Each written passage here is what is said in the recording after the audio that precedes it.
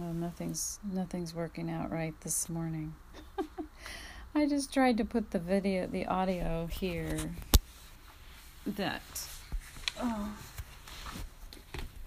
Okay, here's what I did. I made an audio cast for my AudioMo 8, day 8, and in the beginning I had some music, but the music was playing on my phone, my device here, and this is such a learning lesson for me, all of this technological stuff, but I'm trying. Anyway, basically what I did was I had it playing on SoundCloud on my phone and decided to make an audio recording of it as an intro to my audio for today.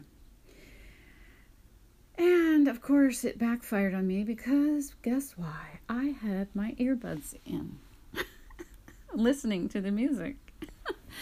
So it was great for me, but it didn't come out very well for you. So anyway, I just now tried to play it on the phone in the background while I was recording this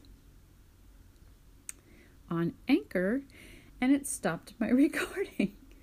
So I've had a little bit of a morning trying to just get this music on, and so I went to my computer, and here is the intro music that I wanted you to hear to my audio. It is by Jeremiah Craig, and I found him on the AudioMo hashtag. I don't know who posted him, but I like his music. Here it is. And I won't play it all, but give you an intro.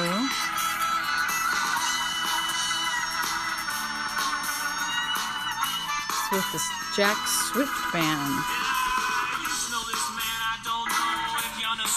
Sometimes fat, sometimes was slim. Yes, he went out on Sunday and drank his money away. I think you better stay away from him. Better Stay Away From Him is the name of the track. Well, I knew he lost control when he said that he had no soul, but now he's living in a different place. Yes, he sits in his chair with crazy beads in his hair and a whole bunch of paint on his face.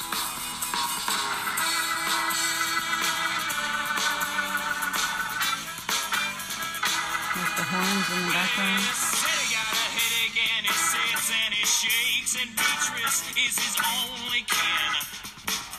She drills holes in his head and makes sure that he's fed. I think you better stay away from him. All right.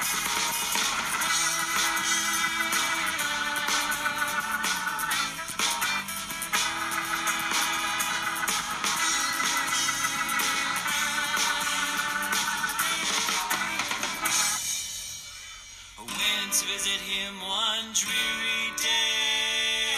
Went to the desk and was about to stay. There was a man there filling out forms.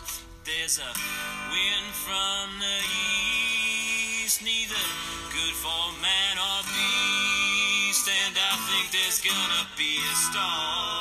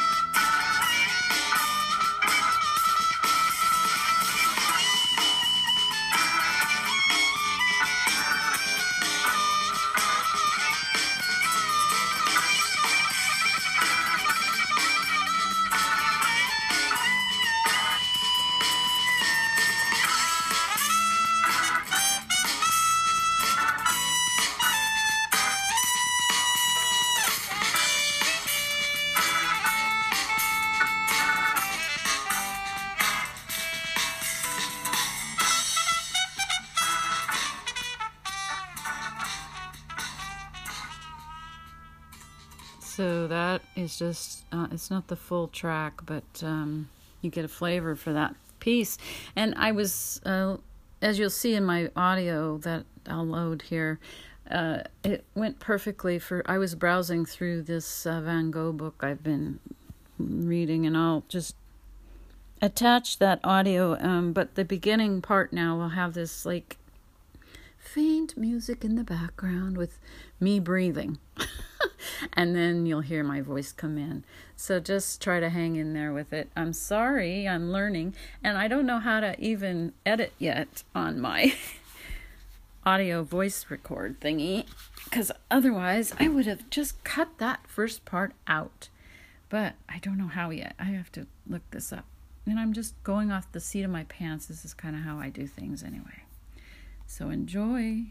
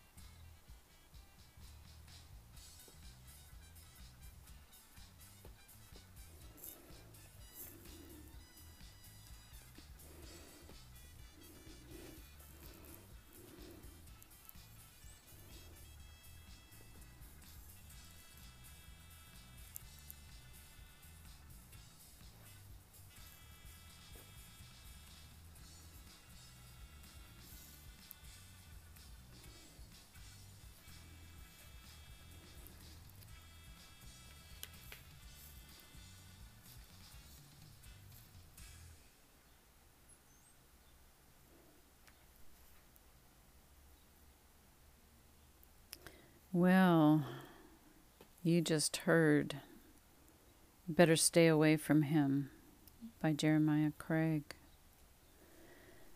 I was listening to him on SoundCloud. I met up. Where did I find him? I don't know. On the AudioMo group that's been posting AudioMo. I don't know. Someone reposted his work or something, and I've been listening to him each day. Anyway, I was listening to that and browsing at the same time through my Van Gogh book that I've been reading. I put a post on Lemur recently and uploaded it to YouTube if you wanted to hear the first one. If you'd like to support me in what I'm doing, I'm trying to give insight to painters' process and what they do in the studio, and this is what I do every morning. I look at other work, I read other things, I look at and listen to music, I catch up on the news, of course. You have to do that, I guess, a little bit. But mainly I sit here with my coffee and my breakfast, if I have some, and look in the studio at what's going on in the work that is presently going on. browse my books here, thinking about where my direction is going today. And today, like I said, I was doing an audio cast on Van Gogh, a book I've been browsing and reading periodically, On the Verge of Insanity, Van Gogh and his illness. And today I was looking at, his imagery, of course. I love his work. But I flipped through the back today. There was a discussion on Facebook yesterday. I had posted his self-portrait after he had cut his ear, and it was the bandaged image. And there was a discussion on Facebook about whether I was looking for parallels with Van Gogh, and I guess it was a teasing way. I took it a little wrong, probably. I don't think Van Gogh was insane. He had a lot going on, but I don't know that he was really insane, although suicide. I don't know, we've had 2 suicides in the last week. We just had Bourdain, who's 61, Anthony Bourdain, and Kate Spade, both in the public eye, of course, both very successful people. Now, Van Gogh wasn't that very successful, according to him, or according to the time he was in. If you haven't yet, you should look up some films on his life. The last one I saw was the animated 3-dimensional piece where actually the sets and the cinematography was all done with actual paintings. People that had painted the scenery and the sets for that film. I remember sitting in the theater watching that, and I had to go because it was Van Gogh, but I wasn't expecting a lot from having an animated film. I'm more in the foreign, independent type film cinematography vein is what I like. Well, anyway, this film wowed me. I mean, it was really done well, and I'm kind of going all over here with this cast today, but basically it told a sad story, And so as I look at this page in the beginning of the last, Laura Prins, Prins, does this chapter about what was wrong with Van Gogh, a summary of the diagnoses. And I'm not going to read them all, but I thought it would be interesting to put these in here because this is really news to me. Here's a quote on this on the front page of this chapter. "Ah, if I'd been able to work without this bloody illness." Vincent van Gogh to Theo van Gogh, 1st of May 1890. It was in a letter to his brother. So Van Gogh knew he was not doing well, and many of us in life have suffered from different illnesses and depression and melancholy and all kinds of different ailments. And when I looked at these, I'll read them in a minute. I'm going to read a little introduction, but when I looked at these, it was clear to me it's always more than one thing. It really is in life. It's never just one thing. And I think that's what this chapter at the end, the conclusion, kind of vets out. And I'll read that a little bit too. Here's a opening paragraph to this. Many doctors considered Vincent van Gogh's illness, and not only during his lifetime. From the 1920s until the present day, authors of medical and psychological publications have sought to diagnose the painter's condition. Their respective analyses vary according to the author's area of expertise, while also invariably reflecting the state of medical knowledge and that of Van Gogh research at the moment of publication. Medical science developed immensely in the 19th century, which saw the emergence of new disciplines such as psychiatry and neurology. There was a growing interest in mentally ill people who were no longer viewed as dangerous and untreatable, but as individuals in need of care. Many physical diseases, including epilepsy and syphilis, were expressed through symptoms of mental disorder, as a result of which patients frequently found themselves placed in psychiatric institutions. I'm going to skip a chapter here, or a paragraph. Go down to the next one. The diagnoses set out below have been suggested over the years as an explanation for Van Gogh's overall medical condition, his physical and mental complaints, and the crises he suffered in the final 1.5 years of his life, when he was afflicted by delusions, hallucinations, and loss of awareness. There's a notation there for a source. I'm not going to go flipping to it. The survey begins with the original diagnosis, epilepsy, and is followed by the diagnoses put forward after his death, grouped under mental disorders and other conditions. We conclude with a review of psychoanalytical approaches which have focused on Van Gogh's supposed traumas and neuroses.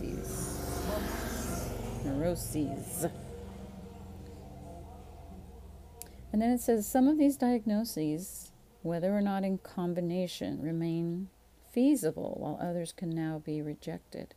Ultimately, however, it is not possible to arrive at an unambiguous and definitive diagnosis. After all, although we have a great deal of information about Van Gogh from his own letters, those of his relatives, and the testimony of other interested parties, it is clearly no longer possible to question or examine the patient himself, of course. So I'm just going to read a couple of things they put in here. I'm not going to read everything underneath because it's interesting, but you know. So the original diagnosis was epilepsy, and it says in 1889, alongside the more general description of mania and delirium, Van Gogh's own doctors diagnosed him with epilepsy, which is characterized by sudden disturbances, a kind of short circuit to the brain. We know what that is. Second one is psychiatric diagnoses, schizophrenia. The celebrated physician and philosopher Karl Jaspers proposed schizophrenia as a diagnosis in 1922, and it was based on Van Gogh's correspondence in a number of his paintings. I love it. You know, if people decided about us by what we paint, I think it's very interesting. I'm sorry, I'm just going to have to chuckle and laugh through some of this, because, you know, this reminds me of when I go to the museum and I'm looking at work and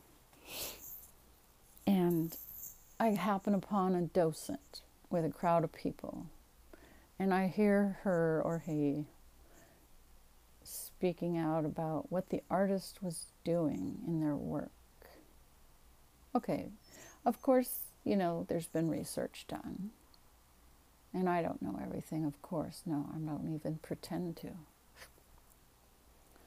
But as an artist, I know that's kind of mostly bullshit. And I always laugh and I always walk away, because it's kind of like there is no way anybody can know what we are saying, thinking, feeling, or anything when we are painting, unless we write it out specifically. I am now doing this painting, and this is what I'm doing today, and this is how I'm feeling. And then, you know, the next layer, we do it again, and the next layer, we do it again, and then maybe by the finished end, you might know what we were doing in that painting. But it changes. It really does. So Anyway, I have to chuckle. Okay, so that's that. That was schizophrenia. I'm not going to go through this. It's like columns. They've set these columns up. It's very interesting. So I would say about a half a page for the original diagnosis, psychiatric diagnosis, schizophrenia is a half little page. And then I turn the page and it says bipolar manic depressive disorder. So from the 30s onwards, psychiatrists began to interpret Van Gogh's mood swings as a form of manic depressive disorder. And episodic twilight states, a la Kleist. Episodic twilight states was first defined in 1926 by the famous neurologist Karl Kleist, who did not believe that disorders of this kind in his patients fitted the pattern of either schizophrenia or manic depressive psychosis. It says although the disease resembled epilepsy, it was not the same. A twilight state is accompanied by reduced consciousness in which patients are still able to act but are no longer aware of what they are doing. Goes on. Then there's cycloid psychosis. Karl Kleist also proposed the idea of cycloid psychosis in 1926, which the famous psychiatrist Karl Lanehard further defined in the 50s. And the condition displays aspects of both schizophrenia and bipolar disorder. So you can see there was a lot of medical discovery going on. And I guess they were using Van Gogh in their, of course, in their studying it. Just trying to see exactly when did Van Gogh die. I should have that on the tip of my tongue, but I don't. Anyway, I just find it, let's see, maybe it's in the back of this chapter where it was.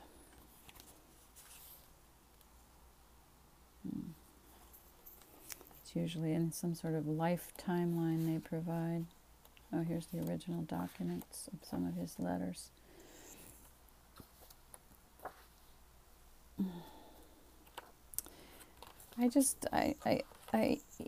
I question this so much because so many creative people,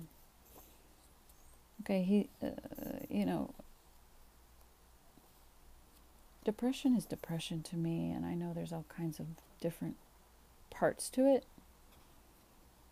But if you were like Van Gogh and creating massive quantities of work and being shunned in the art world,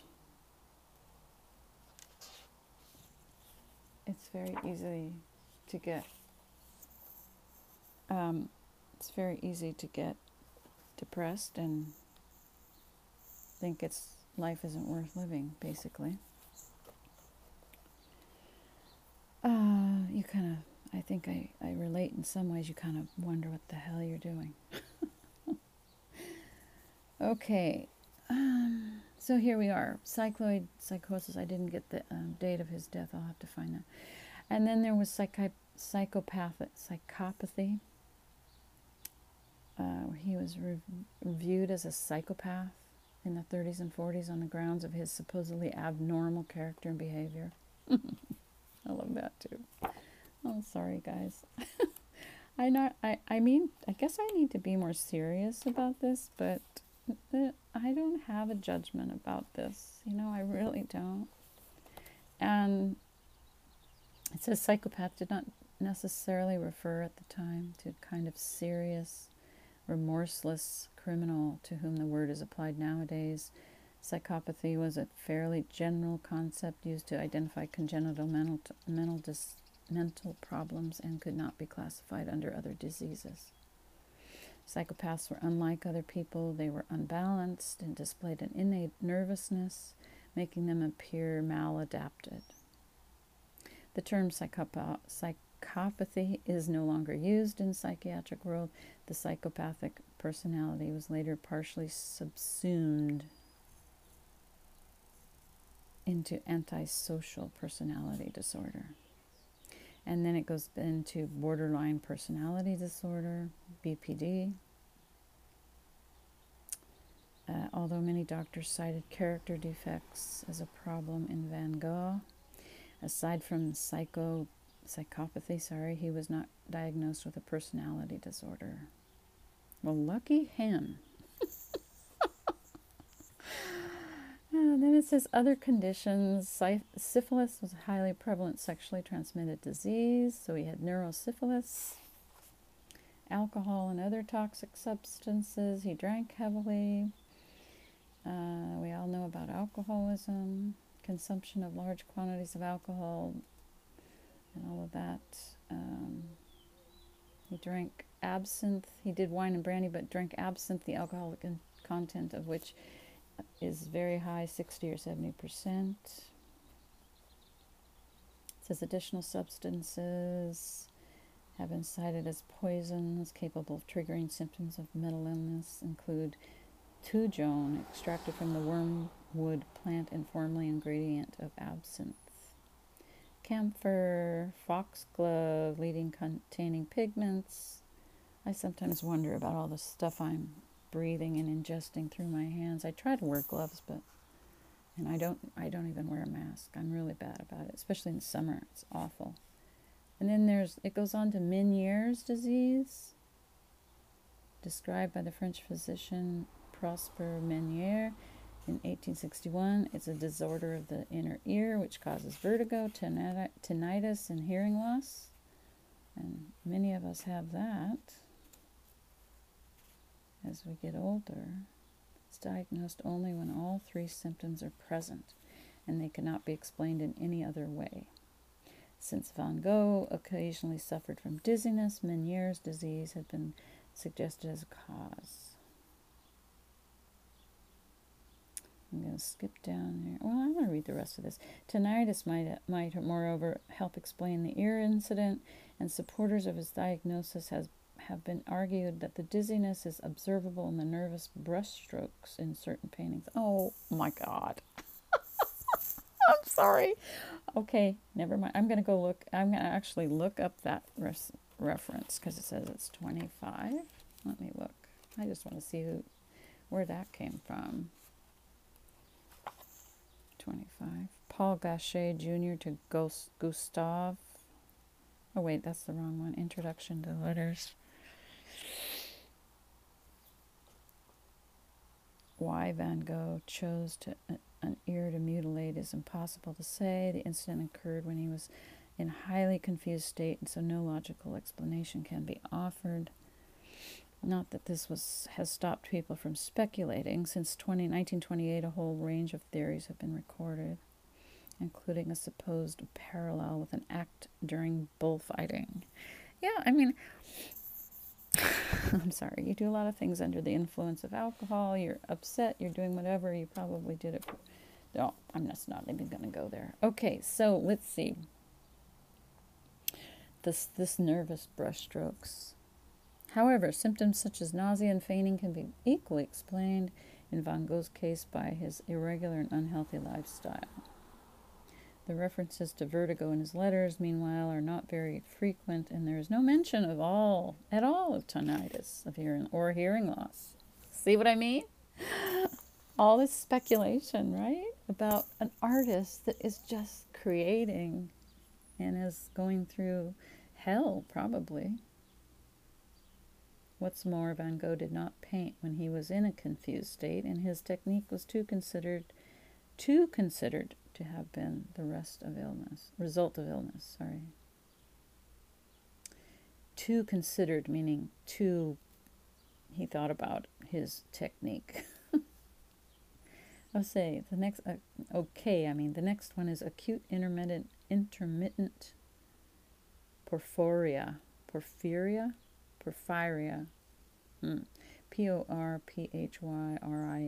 Acute intermittent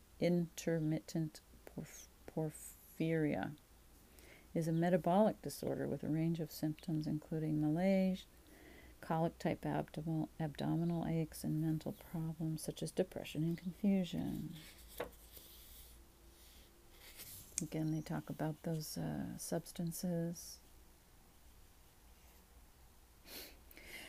As you can see, there was many things going on with what they thought was going on with Van Gogh.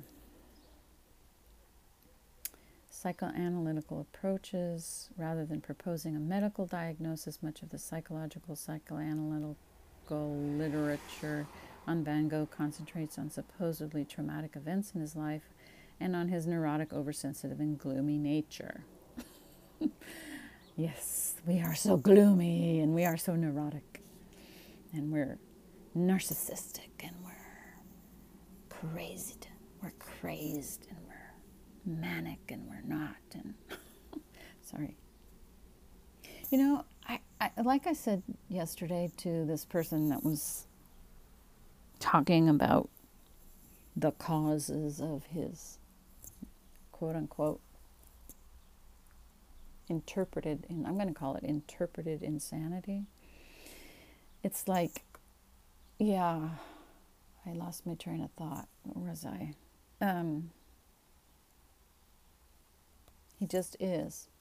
You know, Van Gogh was just who he was. We have to be more accepting of people the way they are. And I also, I mean, it's as scary as it sounds sometimes, or feels sometimes, when you're on the street with somebody that's hallucinating or doing, you know, homeless or out there, because they've hit rock bottom, a lot of them. Some of them are drug addicts, of course. I think about that. I think about half of those people out there are probably really creative. Okay, so the last thing here, because I'm getting close to the end, is our gloomy nature.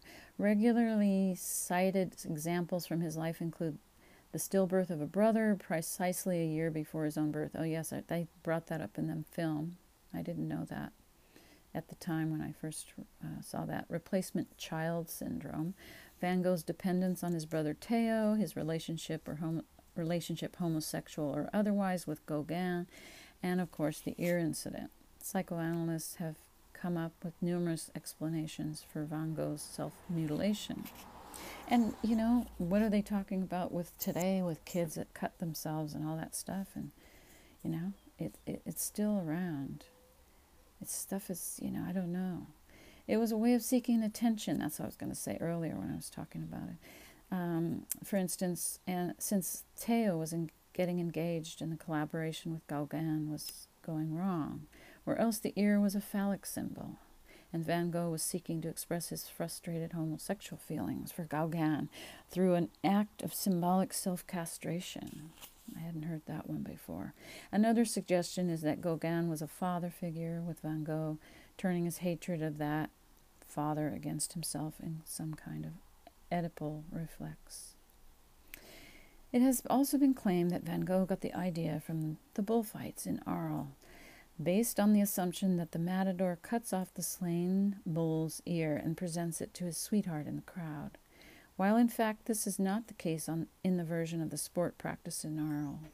Other suggestions still are that the act was triggered by the example of the notorious Jack the Ripper, who had recently mutilated and murdered a series of prostitutes in London, and the episode in the Bible where Peter cuts off the ear of the high priest Servus Malchus.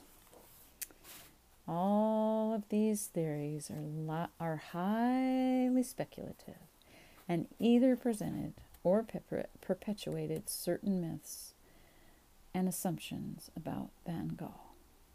Psychobiographies of this kind were among the sources consulted by many of the doctors who, after Van Gogh's death, suggested the diagnoses listed in this chapter. So as a conclusion,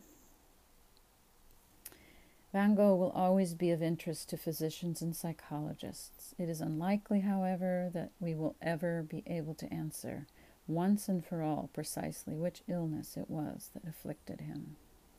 Many doctors today lean towards a diagnosis of a mental illness such as bipolar disorder, although a form of epilepsy, cycloid psychosis, or borderline personality disorder remain possibilities.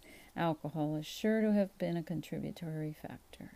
Some diagnoses, such as schizophrenia or episodic episodic twilight states a la Kleist can now be ruled out, while others, including Meniere's disease and acute intermittent porphyria, may be deemed highly unlikely. Most scholars today would probably agree that Van Gogh's illness must have been a combination of psychological and neurological factors, genetic predisposition, and an unhealthy lifestyle.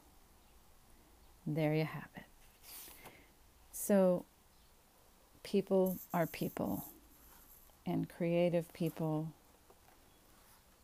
are creative people. And Van Gogh was definitely brilliant and a genius.